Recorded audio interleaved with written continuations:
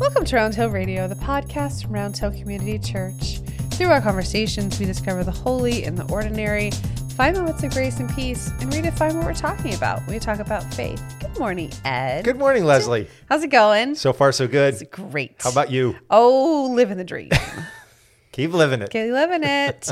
So, today we're talking about a pretty fascinating topic. Yes, we are. Because I know very little about it. So I'm going to learn alongside all the rest of us, which is Pentecost. Happy Pentecost. Happy Pentecost? Is that a thing we say? We can. Happy Pentecost, everybody. Because we know about Christmas. We know about Easter. Yeah. Like those are familiar to us. Pentecost, I feel like maybe sometimes gets a bad rap. Sometimes it sounds like a little... I'm just going to say it seems a little weird. I think it's out there. Right. Because there's like the whole speaking in tongues thing. I'm going right in. I'm diving right into like... Dive into the deep end. You might as well. I guess my question for the day is, hey, what's the deal with the speaking in tongues thing? Glossolalia. Hey. How's that? That's your word for today. Glossolalia? Glossolalia. I like Speaking in that. tongues. Speaking so if it in happens to you, you'll know what to say. Excuse me, I just had a moment. Just a little case of the glossolalia. Isn't that amazing? That's great. It's a beautiful word. I love that. Yeah. I love that. So this is the story of Pentecost, right? It is the story of Pentecost. Is complex. There's a lot going on there. Many layered. And you know, the thing about Christmas and Easter, there's no shortage of mystery in those stories as well. Sure. But they deal with very basic human realities. Sure. Right? Mm-hmm. And so those are very well established in the culture and in the tradition of the church. Pentecost, if it's celebrated at all in churches, sometimes it's referred to as the birthday of the church. Yes. That's a very common thing. And you'll have churches which will put out balloons and sing happy birthday to the church. You know. That's cute. That's sweet.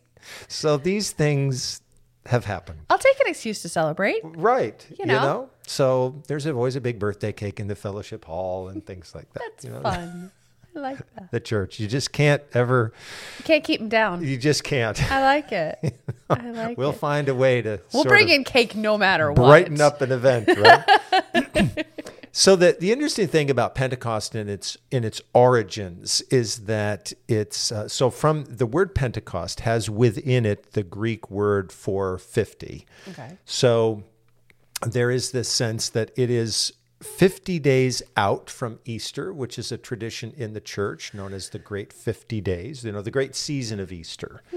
So again, we always try to remind people that Easter is not a day, it's a season, and therefore it's the church evolving. But Pentecost then is also connected with a harvest festival, a wheat festival. So there's this sense that it was a time of celebration. And as such, in the ancient world, in Jerusalem, there would have been probably devout followers of Judaism who would have been in Jerusalem. They were gathered. And then this remarkably mysterious event happens. They're all together. And they see these, it's a visual and an auditory event. That's what I think is interesting. It's visual because tongues of flame. Yeah. Right? Are suddenly there and they're like dancing above, like everyone has their own individual little lighter going on, right? Kind of above their head. Like in The Sims, like a little thing, but it's fire. Exactly, but it's fire.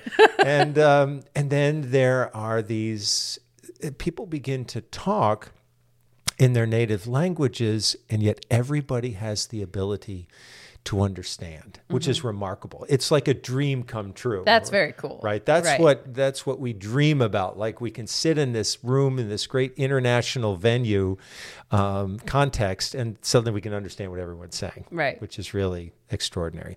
So it is something that just stretches the boundaries in every possible direction.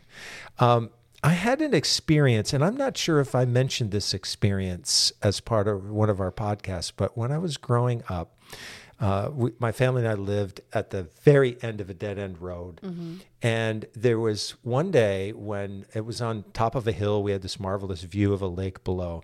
And it was a very still, calm day. Crystal clear sky, beautiful. The green of the grass was so vivid. I can remember all of this.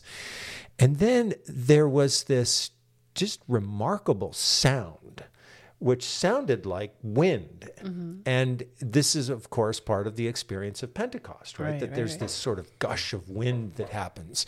So it's also a forceful natural event. That's the other thing that takes place. So this lasted for a very short space of time. And there were several family members present. Everybody registered this, but sort of looked at each other like, that was strange. What was that? And then we just sort of dismissed it. A little bit later in the day when we went outside, I can't remember who saw this first, but someone came in and said, everybody, you ought to come outside and take a look at this. And the patio furniture, which was not exceptionally heavy, but heavy-ish, had been, you can only think, lifted up and tossed out into the field behind our house. Wow. So, no one could begin to fathom what that was all about. And I remember my mother calling the Schenectady County Airport to say, hey, was there anything reported this afternoon, weather-wise, that was a little out of the ordinary, like way out of the ordinary? Right. And of course, there was nothing, but it was an event that we never resolved, never understood. Wow. Yeah, it was really very, very mysterious. So I have always connected Pentecost with that event. And so something happened in the life of the early church that galvanized it and gave it a sense that it had not only, its physical presence, but there was an essential intangible, the Spirit. That's what happens at the Pentecost. The Spirit really kind of gushes forth and united this very disparate group of people into one body. And that's really why we celebrate. That's why Pentecost is often celebrated as the birthday of the church. I'm not sure that's the best way to configure it, but clearly it was a moment of dramatic transition. And it's woven into the story of the church's unfolding. I mean, yeah, and the Spirit is really what we're talking about, because we just, we had Easter, and then we did the whole episode here on that sort of post-Easter Jesus showing up, and then ascension. And so then as sort of a post-Easter church, we're all sort of like, what's next? We're waiting, right? And so then the Holy Spirit makes an appearance. Makes an if appearance. You will. That's right. It becomes the breath of the church. And it becomes the living, breathing energy of the church. And the Pentecostal church in its foundations was a dramatically interracial, international phenomenon. Really? Yeah. And it really started. Azusa Street in Los Angeles was the beginning of a gathering of people of faith who felt that they experienced a revival of this original Pentecostal spirit. Okay. And then carried that forward. And the Pentecostal church in many ways erased some of the distinctions that have, in a way, plagued the church. It developed in its early years without the hierarchy. It was democratized. It was the Spirit that was guiding things. Nice. So there's a beautiful vision that's really behind that. I'm fascinated by this whole understanding of and presence of the glossolalia, the tongues. Yeah. Because to me, it signifies something that's very deep within us, in which we perhaps have some kind of intuitive understanding of one another, beyond the differences that separate us. Right. And what the Spirit does is call that forward. So beyond that, I have not a clue about what's going on there, and I've never heard it. I've had colleagues who have been present when people have spoken in tongues, and have described that to me as listening to someone speaking in a language that's completely unfamiliar. Yeah. It's interesting to me that actually speaking in tongues became a problem for the early church. because apparently some people could do it and a lot of people could not.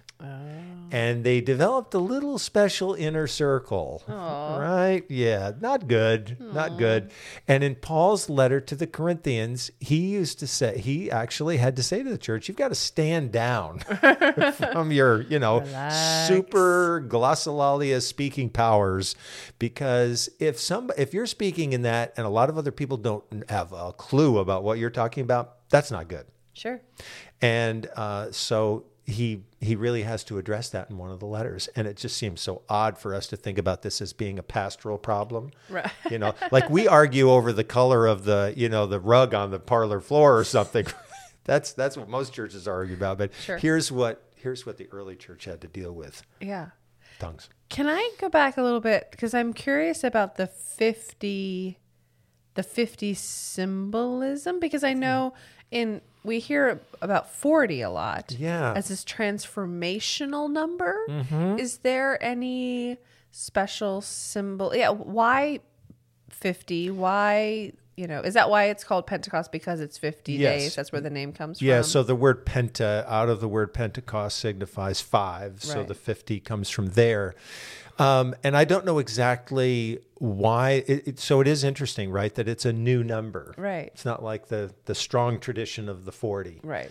But the wheat festival, or the harvest festival that was celebrated, was also a time of celebrating the giving of the law from God to Moses at Sinai. So there's also that dimension.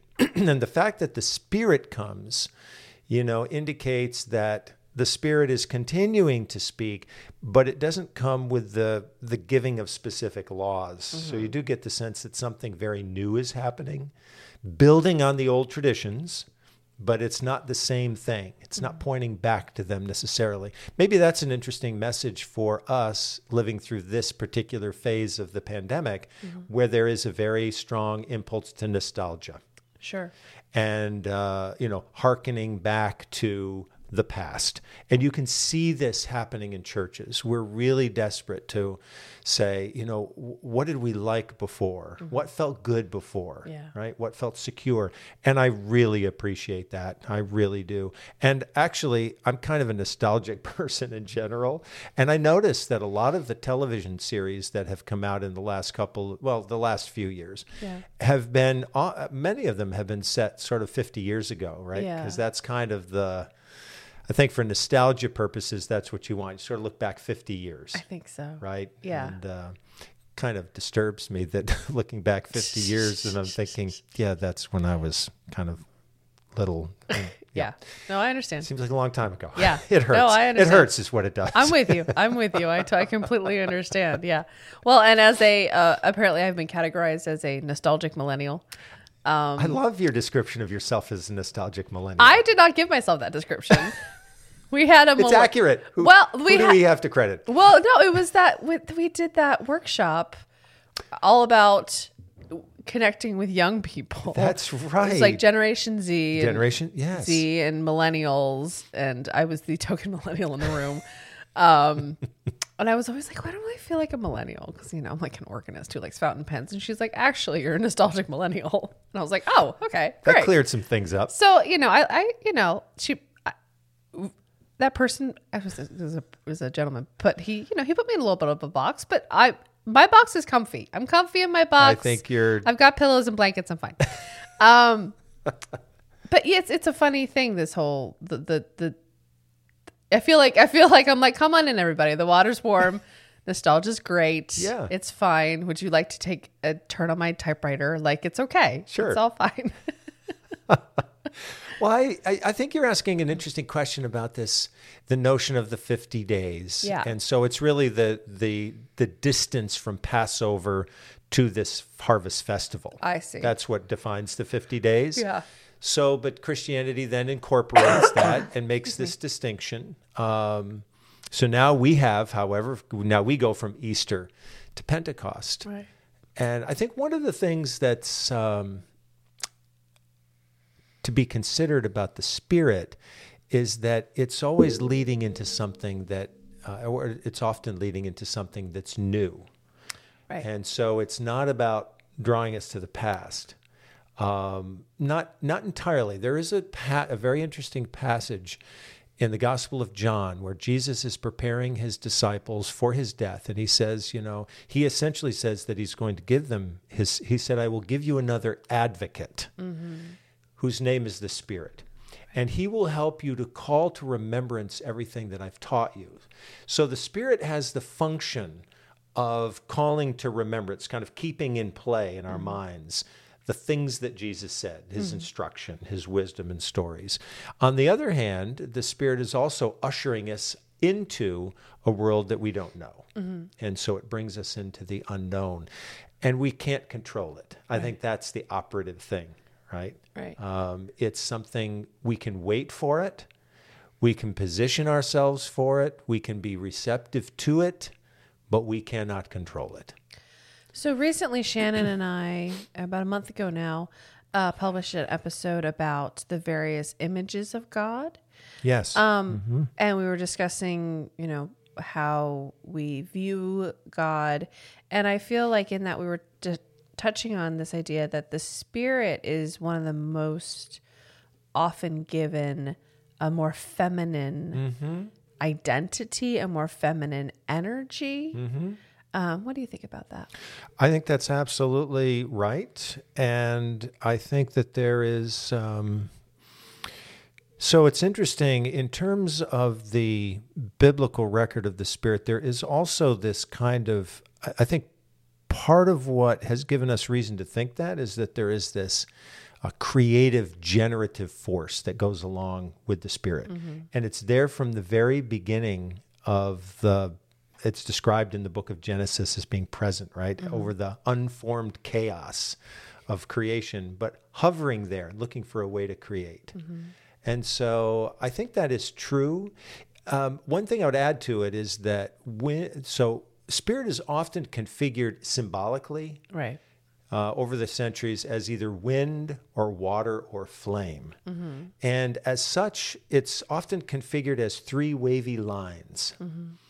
And so it's as if it has that feminine connection, but also it's like it transcends gender. Sure. It's both and. Yeah. That's part of its great mystery. For sure. Right? And I think that's what's really attractive about it. Yeah.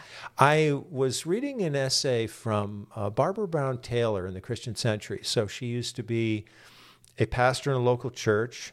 She wrote a book called Leaving the Church, and now she teaches at a college in Georgia. But she said that she no longer wears a cross. She wears it's some kind of a piece of jewelry which contains those three wavy lines. And I think that's kind of returning to that fundamental image of the Spirit. Yeah. So, and I think she would not be alone there. It's often has felt to me as if the Spirit is a much more unifying image when we think about connection between religions. The cross obviously is highly distinctive. It relates to a specific event. Right. It's a reminder of sacrificial love. It has a tremendous amount of power. Right. But Spirit it speaks to uniqueness, whereas Spirit speaks to universality. Right. And the same word, the word in Hebrew, ruach, is spirit, it's breath, it's wind. And pneuma, which is neuter in Greek, is also, has that same feeling of breath and spirit at the same time. And it's the Spirit, it's the first thing that Jesus gives to his disciples after his death. It's like they are just out. And that's his gift to them. When I hear you speak, sometimes you use the word energy a lot. How often would you say when you're using the word energy, are you directly referencing the Holy Spirit? A lot. Yeah. Yeah. I would say 90% of the time. Yeah. Yep. I liked, there was a little book that came out years ago called Energy of Life, which was written by a man named Krister Stendahl. and who taught at Harvard, and that was his phrase for the Holy Spirit. I really liked that. Yeah. Even more universal. Yeah. Right. Right. And so you're right. I use that phrase a lot, and I do use it in connection with the Spirit for sure. I like that. I feel like Holy Spirit, for me at least, can feel in its own box about what I feel, maybe I have too many preconceived notions about it and too much of my own judgment about it. But the word energy to me feels so positive and so creative. And to me, that's that sort of very slight reframing I find really helpful. Yeah, I think that's a really great distinction. I think when we do use the term Holy Spirit, we think if we're going to use that phrase, we must also know a little bit of, the definition. Like there's a definition somewhere we should know. Right. And I think you're pushing beyond that, which is right.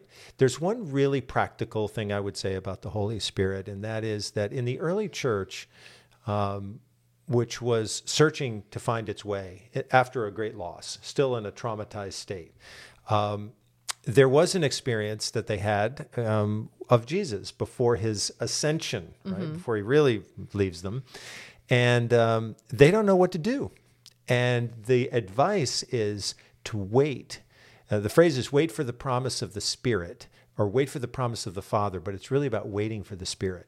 Okay. And I think what the church is discovering, especially through the pandemic, is that this hyperactivity that's been part of the church for so long, like, the goal to be big church, big programs, all of it, can be diminished because what our real mission is to trust that the Spirit knows what it wants to do. And it wants friendship and partnership and relationship with us. If we can create enough space in us and around us to let it find us, then we'll find a way to do the thing that we most need to do. And I think that's what the Spirit is really there to provide, that guidance. Well, thank you, Ed, for helping me understand a little bit more about Pentecost today, about the Spirit, about this energy. I have a feeling it'll probably make its way into our podcast some more. I think so. Thank you all for listening. We'll see you back here next week. Round Hill Radio is brought to you by the friends and members of Round Hill Community Church. For more information, please visit roundhillcommunitychurch.org.